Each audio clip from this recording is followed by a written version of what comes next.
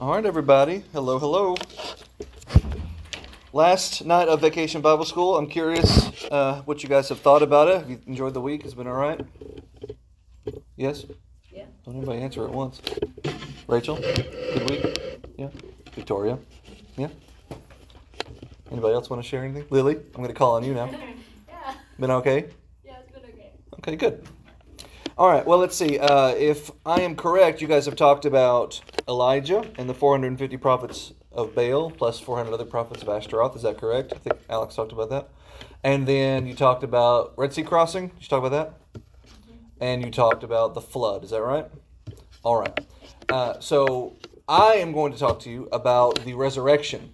But I'm not just going to talk about the resurrection. I want to use the Bible and use some common sense and use some logic to prove the resurrection to you.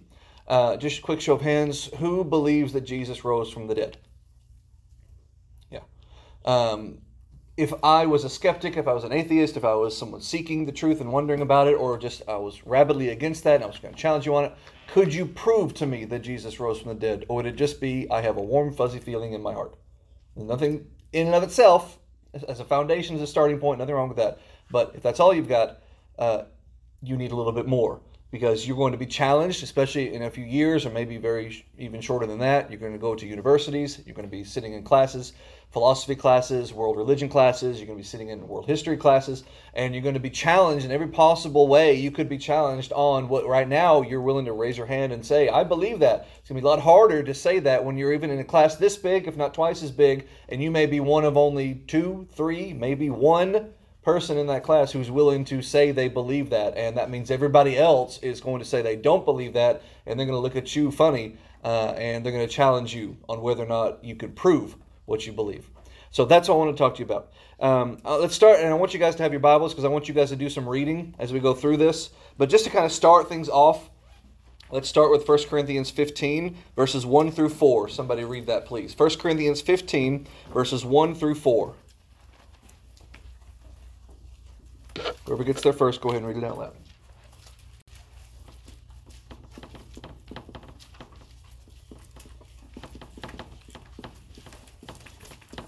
All right, Rachel, go ahead. Now I would remind you, brothers of the gospel, I preached to you which you received, in which you stand, and by which you are being saved, if you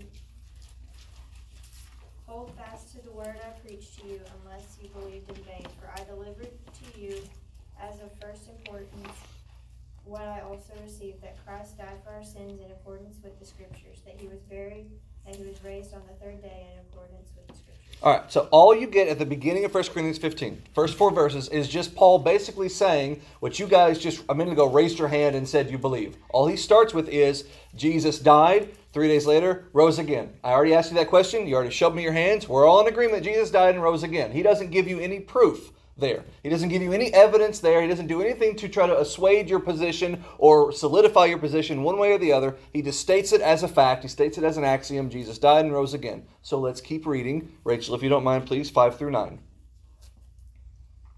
And that he appeared to Cephas and then to the 12. Then he appeared to more than 500 brothers at one time, most of whom are still alive, though some have fallen asleep.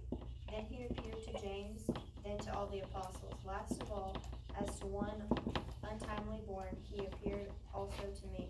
For I am the least of the apostles, unworthy to be called an apostle, because I persecuted the church of God. All right. He gives you, after he states it as a fact Jesus rose, he says, and here is the eyewitness testimony, testimonier givers who would verify what I'm saying is true. Here are the people who, if you ask them, they wouldn't just say, yes, I believe. They would say, yes, I saw. That carries a little bit more weight than just one's conviction. So he gives you 1, 2, 3, 4, 5, 6 different, not people, but clusters of people. Here's an individual. Here's a dozen he mentions, or at least the title is a dozen. Here's 500. Here's another individual. Here's another dozen. Here's another individual. You've got over 500 people there. And this is not even a comprehensive list. This is not everybody that just your Bible talks about that says, I saw him. I know he was risen from the dead. I don't just think it. I know it. I don't just believe it. I know it.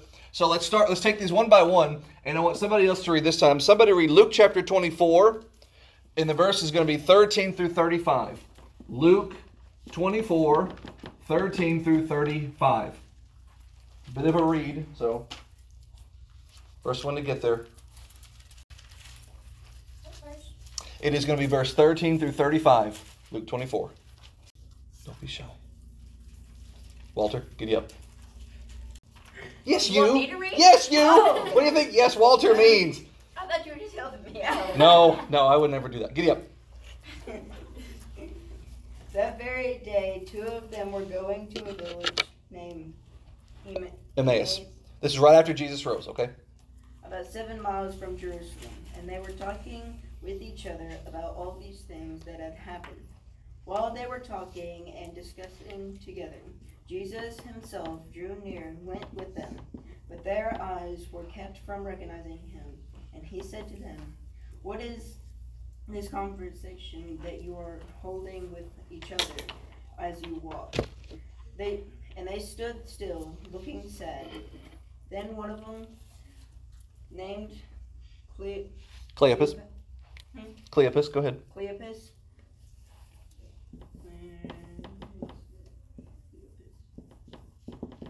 answered him, "Are you the only visitor to Jerusalem who does not know the things that have happened there in these days?"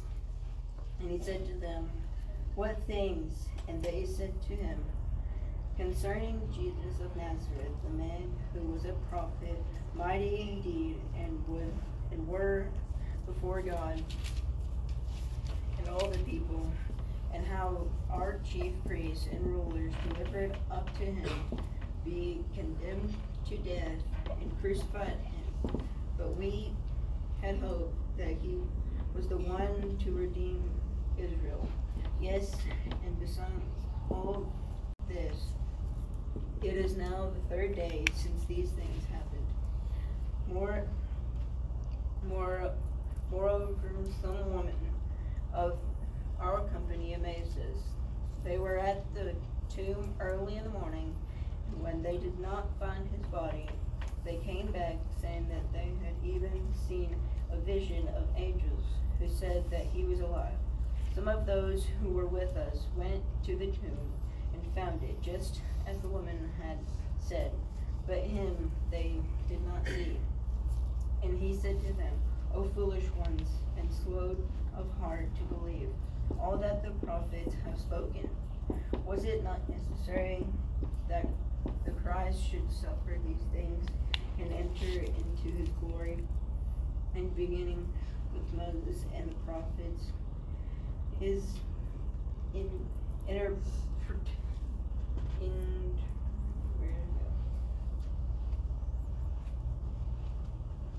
You have a different translation behind it.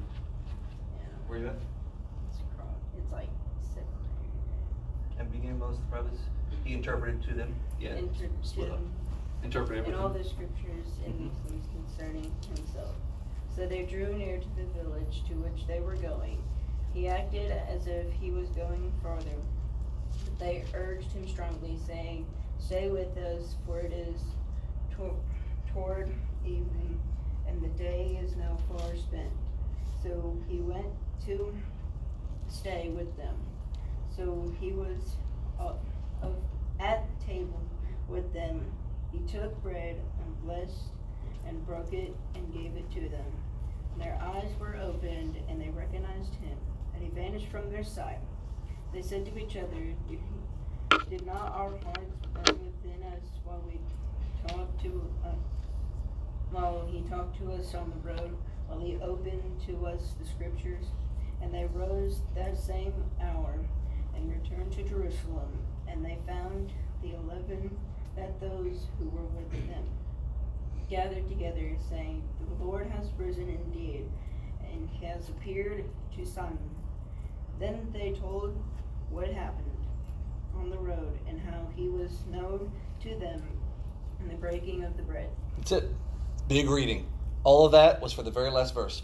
Those two guys, they go back and they say, "We saw the Lord," just like happened to Simon, which is Cephas. That's it. That's the reference. But the reason I made him read 6 paragraphs or 16 paragraphs or however long it was a lot of text, was because Paul doesn't even mention that. Paul doesn't even talk about those two people on the road to Emmaus. He just leaves that out, not like it didn't happen or anything. It's just this is not supposed to be some comprehensive list. He's just telling you, here's a bunch of people who can verify the claim that Jesus rose from the dead. Did you raise your hand? Or were you just scratching your face?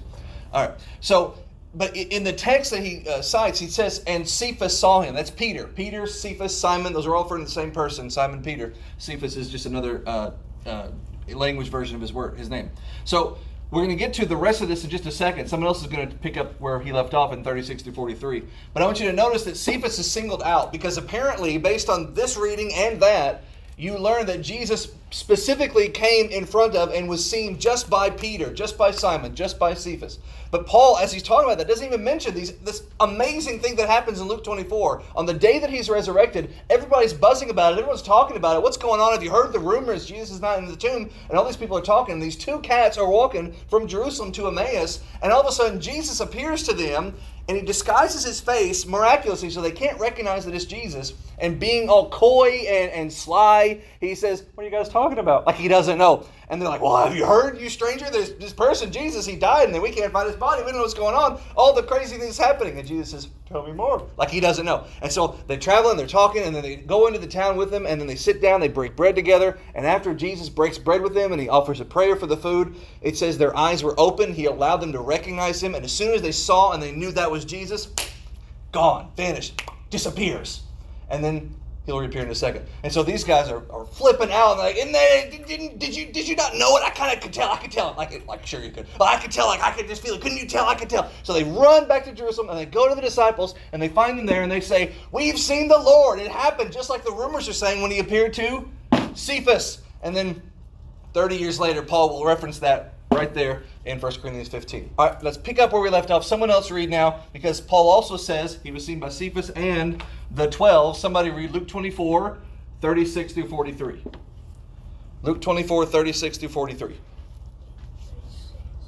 And as they thus spake, Jesus himself stood in the midst of them, and saith unto them, Peace be unto you. But they were terrified and affrighted, and supposed that they had seen a spirit.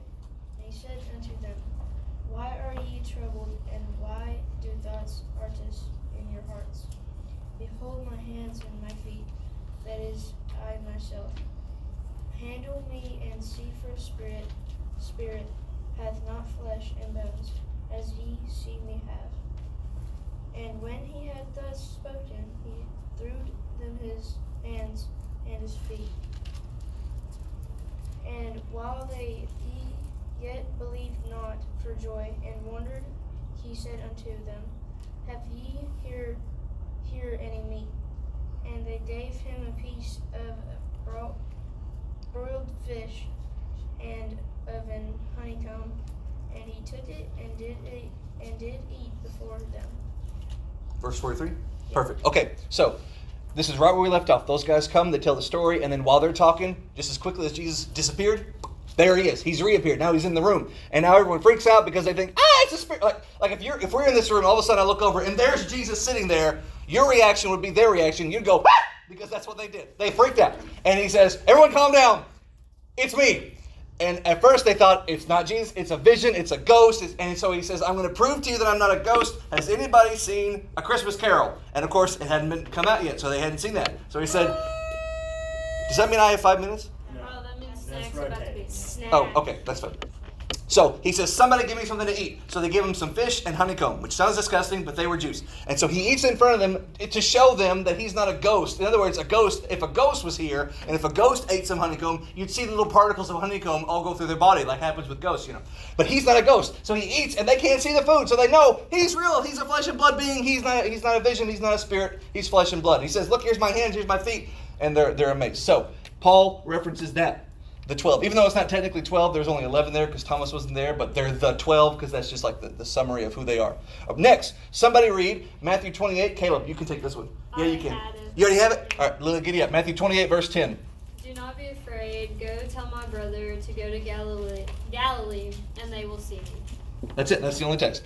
That's the best I can give you for what Paul may be referring to, because he says 500 brethren saw him. There's not a text specifically saying 500 people in particular saw him, but Jesus makes this reference when he's talking to people and saying, hey, you're really excited I'm here. Go tell the brethren I will see them soon. And there's a lot of brethren who'd be excited about him. That may be the explanation for those 500. But even if it's not, Paul says it. He says many of them are still alive today. You can go ask them. So it's not some made up thing.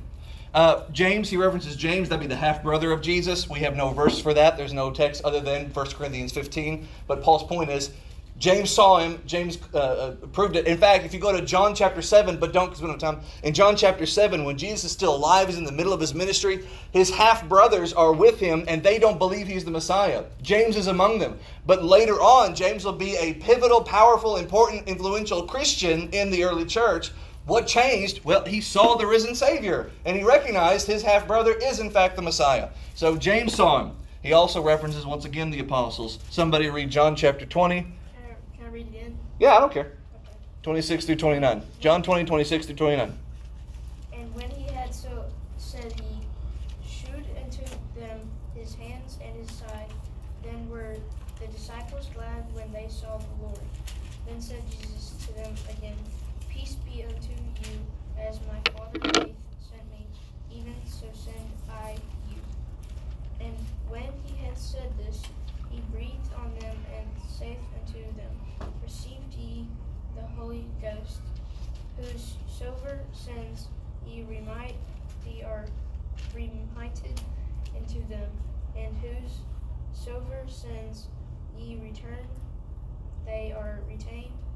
But Thomas, one of the 12, called Didymus, was not with them when Jesus came. Yep. The other Keep going. That's fine. Keep going. Okay. The other disciples therefore said unto him, We have seen the Lord. But he said unto them, Except I shall see in his hands the print of the nails, and put my fingers into the print of the nails, and thrust my hand into his side, I will not believe.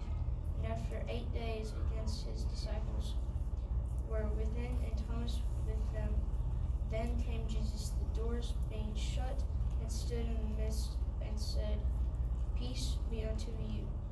Then said he to Thomas, Reach hither thy finger, and behold my hands, reach hither thy hands, and thrust it into my side. And be not faithless, but believing. And Thomas answered and said unto him, My Lord and my God. Jesus said unto him, Thomas, because thou hast seen me, thou hast believed. Blessed are they that have not seen and yet have believed. Excellent. Thank you. All right. One person saw him.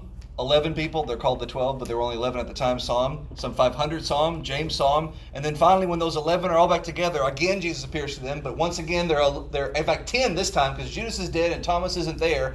He appears to them. Later, he comes back, this time with Thomas in the room, and he says to Thomas, here's my hand, here's the evidence, you can examine it as much as you want. Here's my side, you can examine the evidence as much as you want. And Thomas doesn't examine a bit of it. He sees, he believes, he drops to his knees. That rhymes, and he confesses, my Lord and my God. So once more, the apostles saw him. We don't need to read Acts chapter 9, because we're all very familiar with that, I'm sure. Paul is on the road to Damascus to persecute Christians. He sees the Lord, resurrected, struck blind, and then goes and obeys the gospel.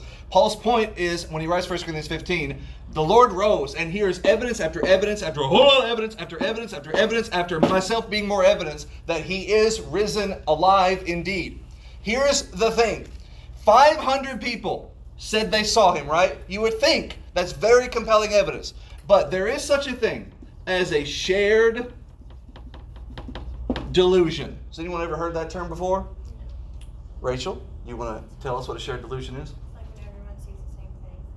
It's in their mind. Yeah, it shows you how easily manipulated the mind can be. Like right now I'm wearing a dark blue shirt, right? But if I came back like a month later, even a year later, and I said, remember when I taught you guys in VBS and I made that point about that dark red shirt I was wearing? All of you might want to say, no, it was a blue shirt. I could possibly have the ability to convince you that it was a blue shirt, to the point where or a red shirt. To the point where 20 years later, you might be telling your kids about me, because of course you will. And you'll say he was wearing a red shirt, and you will be convinced that you could close your eyes and see it as plain as day. It is possible for your mind to play tricks on you, because that's what your mind does. Your mind is the one that's in charge of all that you see, think, smell, touch, taste, and remember. 500 people, all they need is 1, 2, maybe 12 people to lie and convince them and trick them that they saw something they didn't, and it is possible. If we have to prove the resurrection happened, we must play the role of skeptics. It is possible that 500 people could be subject to a shared delusion. A conspiracy of 500, shared delusion. A conspiracy of 1 doesn't exist. A conspiracy of 1 is just a lie. One guy coming up with something is not a conspiracy. A conspiracy needs 2 or more parties. There has to be 2 people talking about it, or 3 or 4, however. But at least 2 people have to be conspiring for it to be a conspiracy. If one person is just saying it and it's not true, that's a lie, okay? So if all of Christianity is resting on just one person's testimony, none of us should be buying that can of soup. 12 people? If 12 people are saying the same thing and it didn't happen, that is a conspiracy. 12 people saying something that did or maybe did not happen is the definition of a conspiracy. And if it didn't happen, that's exactly what it is. These 12 people said something, said they saw something that didn't happen. So where is the actual proof? Because I can take Paul's list of people and I can poke holes in it. I can take Paul's list of people and I could break it apart and I could tear it down and I could walk away. If I went into this thinking he didn't rise, I could, if I wanted to, walk away still thinking he didn't rise. So where's the proof? Let me answer that question by asking a different question. Where's the, it's a 4-letter word. What is the word? Body. No. Yes, it's the same thing. Where's the beef? Is anybody familiar with the phrase, where's the beef? It's a very old Wendy's commercial. Oh. They had this commercial with these 3 old ladies, and they had a McDonald's burger, and they lifted up the burger, and there's this tiny little patty there, and one of the old ladies said, where's the beef? And then they cut to Wendy's. They have this big giant, the meat's overflowing, it's the whole thing. So where's the beef became this big thing in the 80s. I barely remember it. I just remember it being a thing. But the point is, yes, you're right. It's where is the body? That's a question mark. That is not a question mark. Let's just pretend that's not there. Honestly, Victoria, nobody cares. All right. Where's the body? Where's the beef is the point I want you to consider. So somebody open your Bible, or all of you open your Bibles, and somebody read Acts chapter 2, verses 22 through 24. Acts chapter 2, verses 22 through 24. This is going to be what you're going to hear.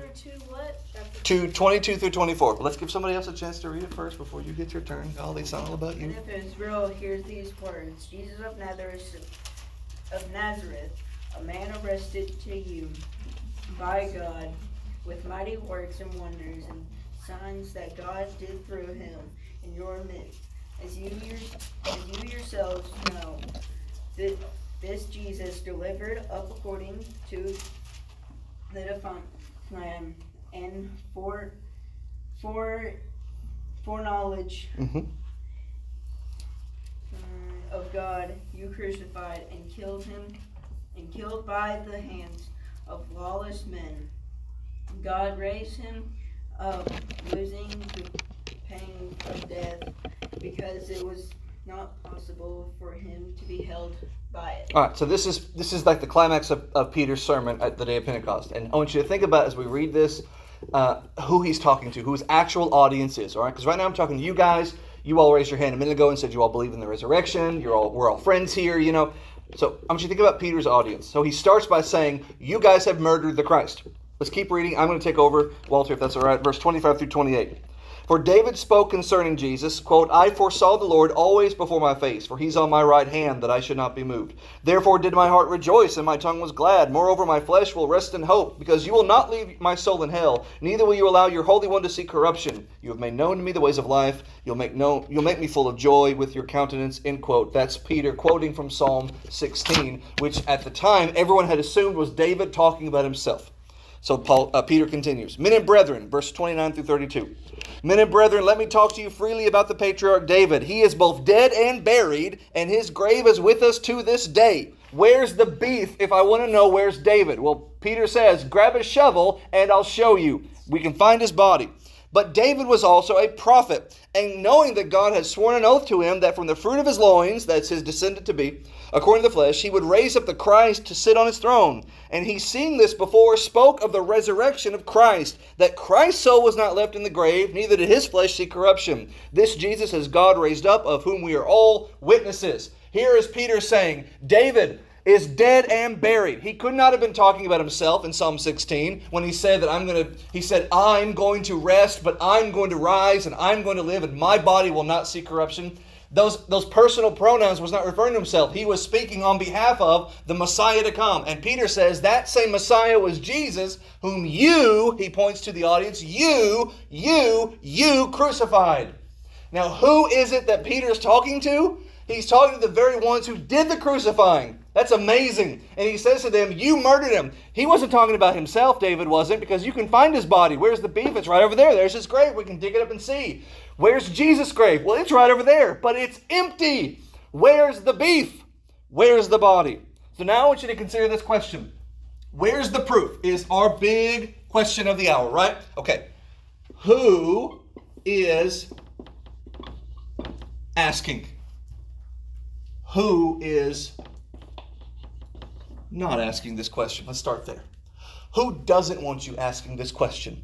Who doesn't want you considering, where is the body of Jesus? Who wants this whole issue to go away? Who wants you to forget that the body is not to be found? The very people who don't want you asking this question are the people who buried him.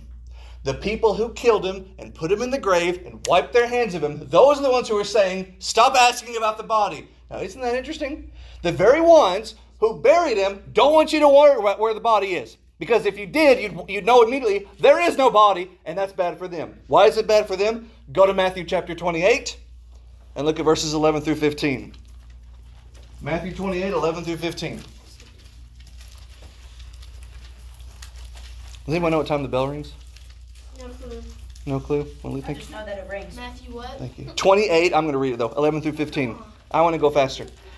Matthew 28, 11 through 15. Now when they were going, behold, some of the watch, that is to say, some of the guards who watch over the city at night, came into the city and showed the chief priests all the things that were done. What was done? Well, Jesus and an angel and a rock rolled away and a whole big thing, all that. And so when they assembled with the elders and had taken counsel, the elders gave a large sum of money to the soldiers. And they said, here's what you'll say. Say, the disciples came at night and stole away the body while we were all asleep. And if this comes to the governor's ears, he's going to be really mad because that's your whole job is to keep them from doing that. But it's okay. We're going to take care of you. We're going to keep you safe. So they took the money and did as they were told. And that saying is commonly reported by the Jews even to the day of Matthew's writing this book, which is like 40 years later. It was widely, 20 years later, it was widely known all over Judea. Oh yeah, we know the body is missing. We don't know what happened to it, but we know the guards were bribed and told to lie and say the body was stolen. Hang on. If you have to pay someone to lie to say the body was stolen, what does that tell you? If it is by definition a lie to say the body was stolen, then it is a lie that the body was stolen, right? And if it's a lie, everyone look at me, not the cookies. If it is a lie that the body was stolen, where's the beef? Right? Where's the body? If you have to tell someone to lie and say it is stolen, then where did it actually go? Because I know it wasn't stolen because that's the lie, right? And you're paying me to perpetrate a lie, so then what's the actual truth here? Don't worry about it. Don't ask that question. Just lie and say it was stolen. So who doesn't want you asking that question? The people who don't know where the body is. So let's just take that off the board real quick. Okay, now, forget about them. Who's asking? Who does want you to consider where the body is? Who is very interested in you wondering and asking and questioning yourself, where is the body? Who wants you asking that question? I'll give you three people. Peter, the rest of the apostles in general, and the apostle Paul. Peter wants you considering where the body is. Here's the thing about Peter. Everyone pay attention to this. Peter is a liar. Peter is a known liar. Look at Luke chapter 22, 54 through 57.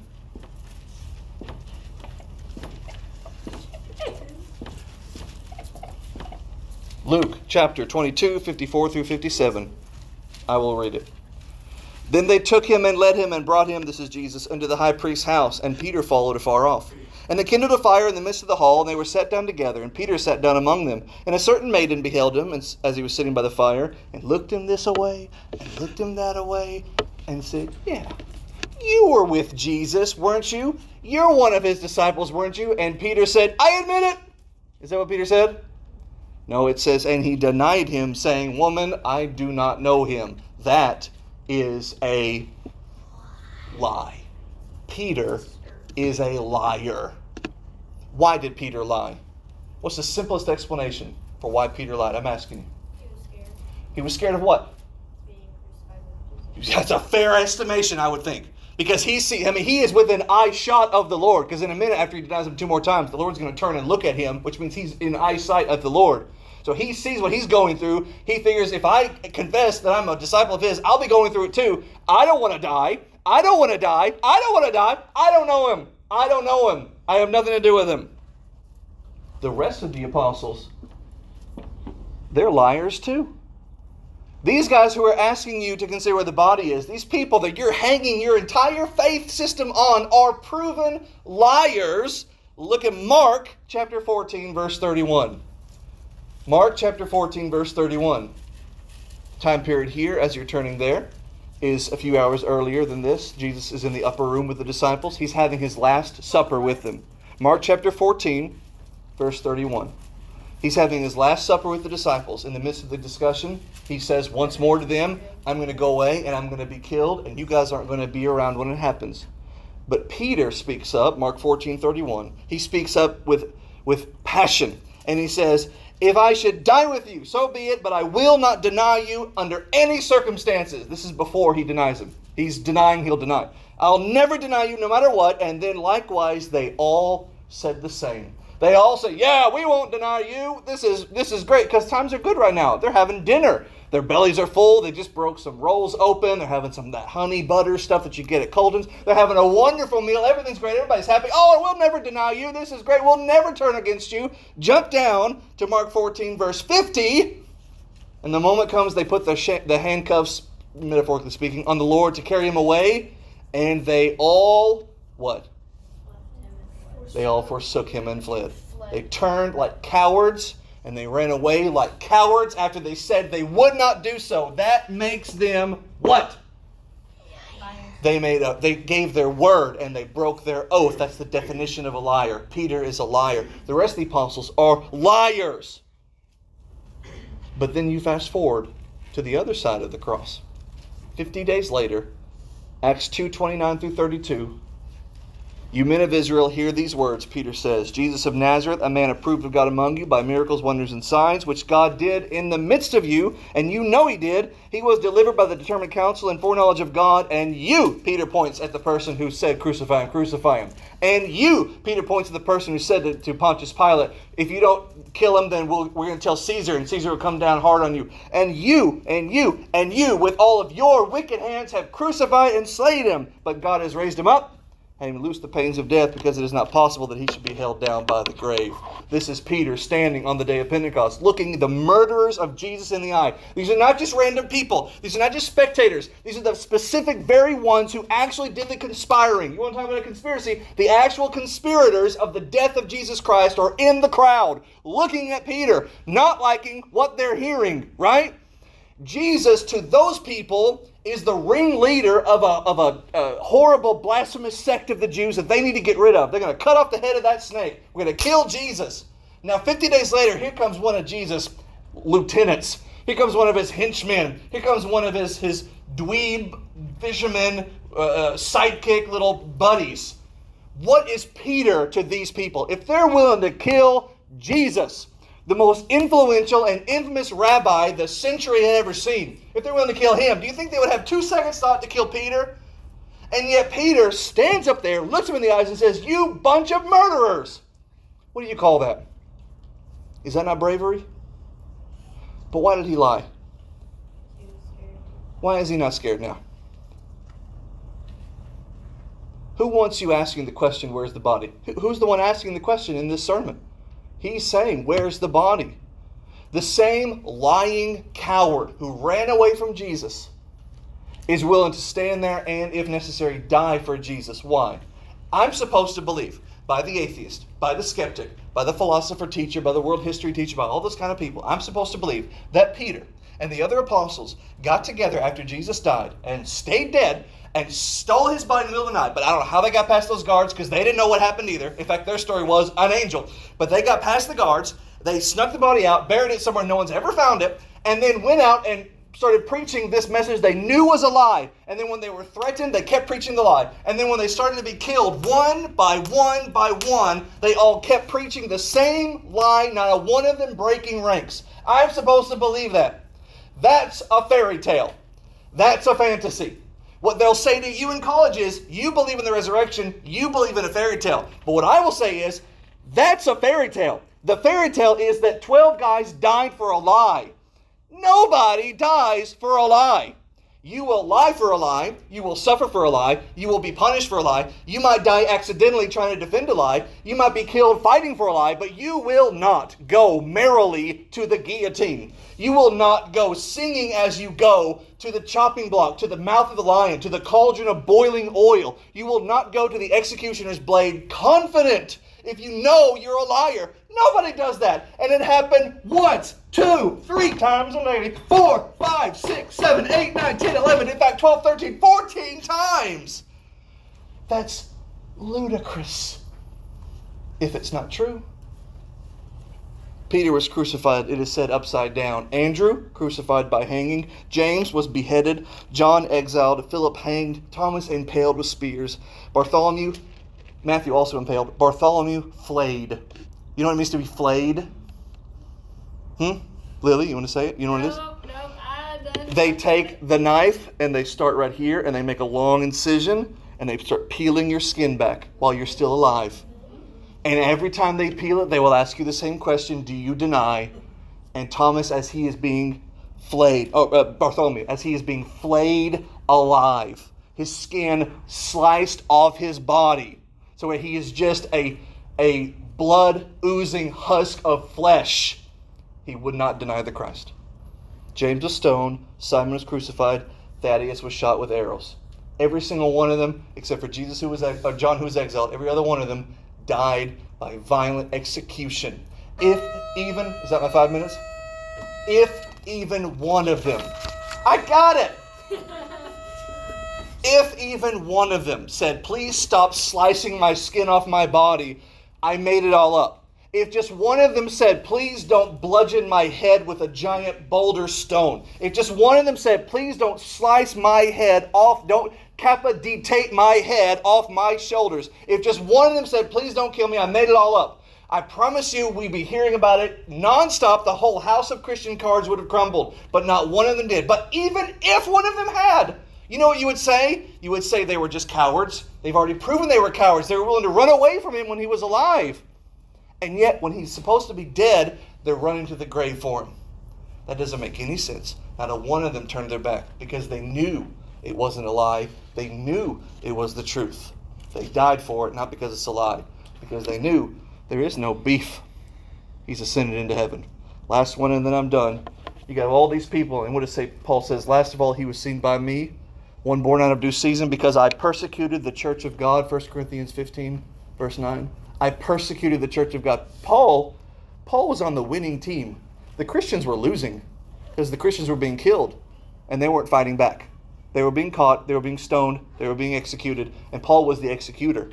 Paul was the one stoning them. Paul was the one rounding them up, going to hunt them, going to fight them, and he was winning. Paul was on the winning team. Why did Paul change?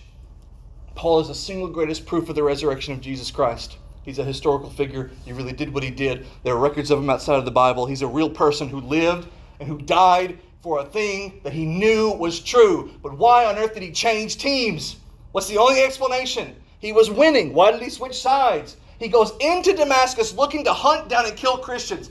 After he's there for a week, he's out of Damascus being led over the wall in a basket by the brethren he was going to kill to escape being murdered by the people he went into Damascus to kill people with. Right? You see what I'm saying? He goes into Damascus with, let's say, 2 other guys to go kill Christians. And then after a week, those 2 guys are trying to kill him, and the people he's trying to kill are trying to rescue him. What on earth happened? He saw something that made him completely change sides. And he stuck with that side till death. Paul's the single greatest proof of the resurrection. And if not Paul, then Peter, Andrew, James, John, Philip, Bartholomew, Matthew, Thomas, James, Simon, Thaddeus. Because every single one of them were willing to die, and all of them did, singing as they did, because they knew Jesus rose. So, if you want proof of the resurrection, I'm not going to say, look, I found this ancient document that has Jesus, like the Bigfoot sighting, doing the walk. And here's this proof that Jesus... No. If you want proof of the resurrection, use the brain that God gave you. Use your mind. Be logical about it. The only logical explanation that you would have for Peter willing to deny him to save his skin when Jesus is still alive and could theoretically still get out of his predicament, and then being willing to lose his skin, in the case of Bartholomew, literally, being willing to die after he's supposed to be dead and buried, the only explanation for that change is if he rose. The only thing that makes sense. Is that he rose. Anything else is foolishness. Anything else is a fairy tale. Any comments or questions? Yes, now you can get your cookies. Class dismissed.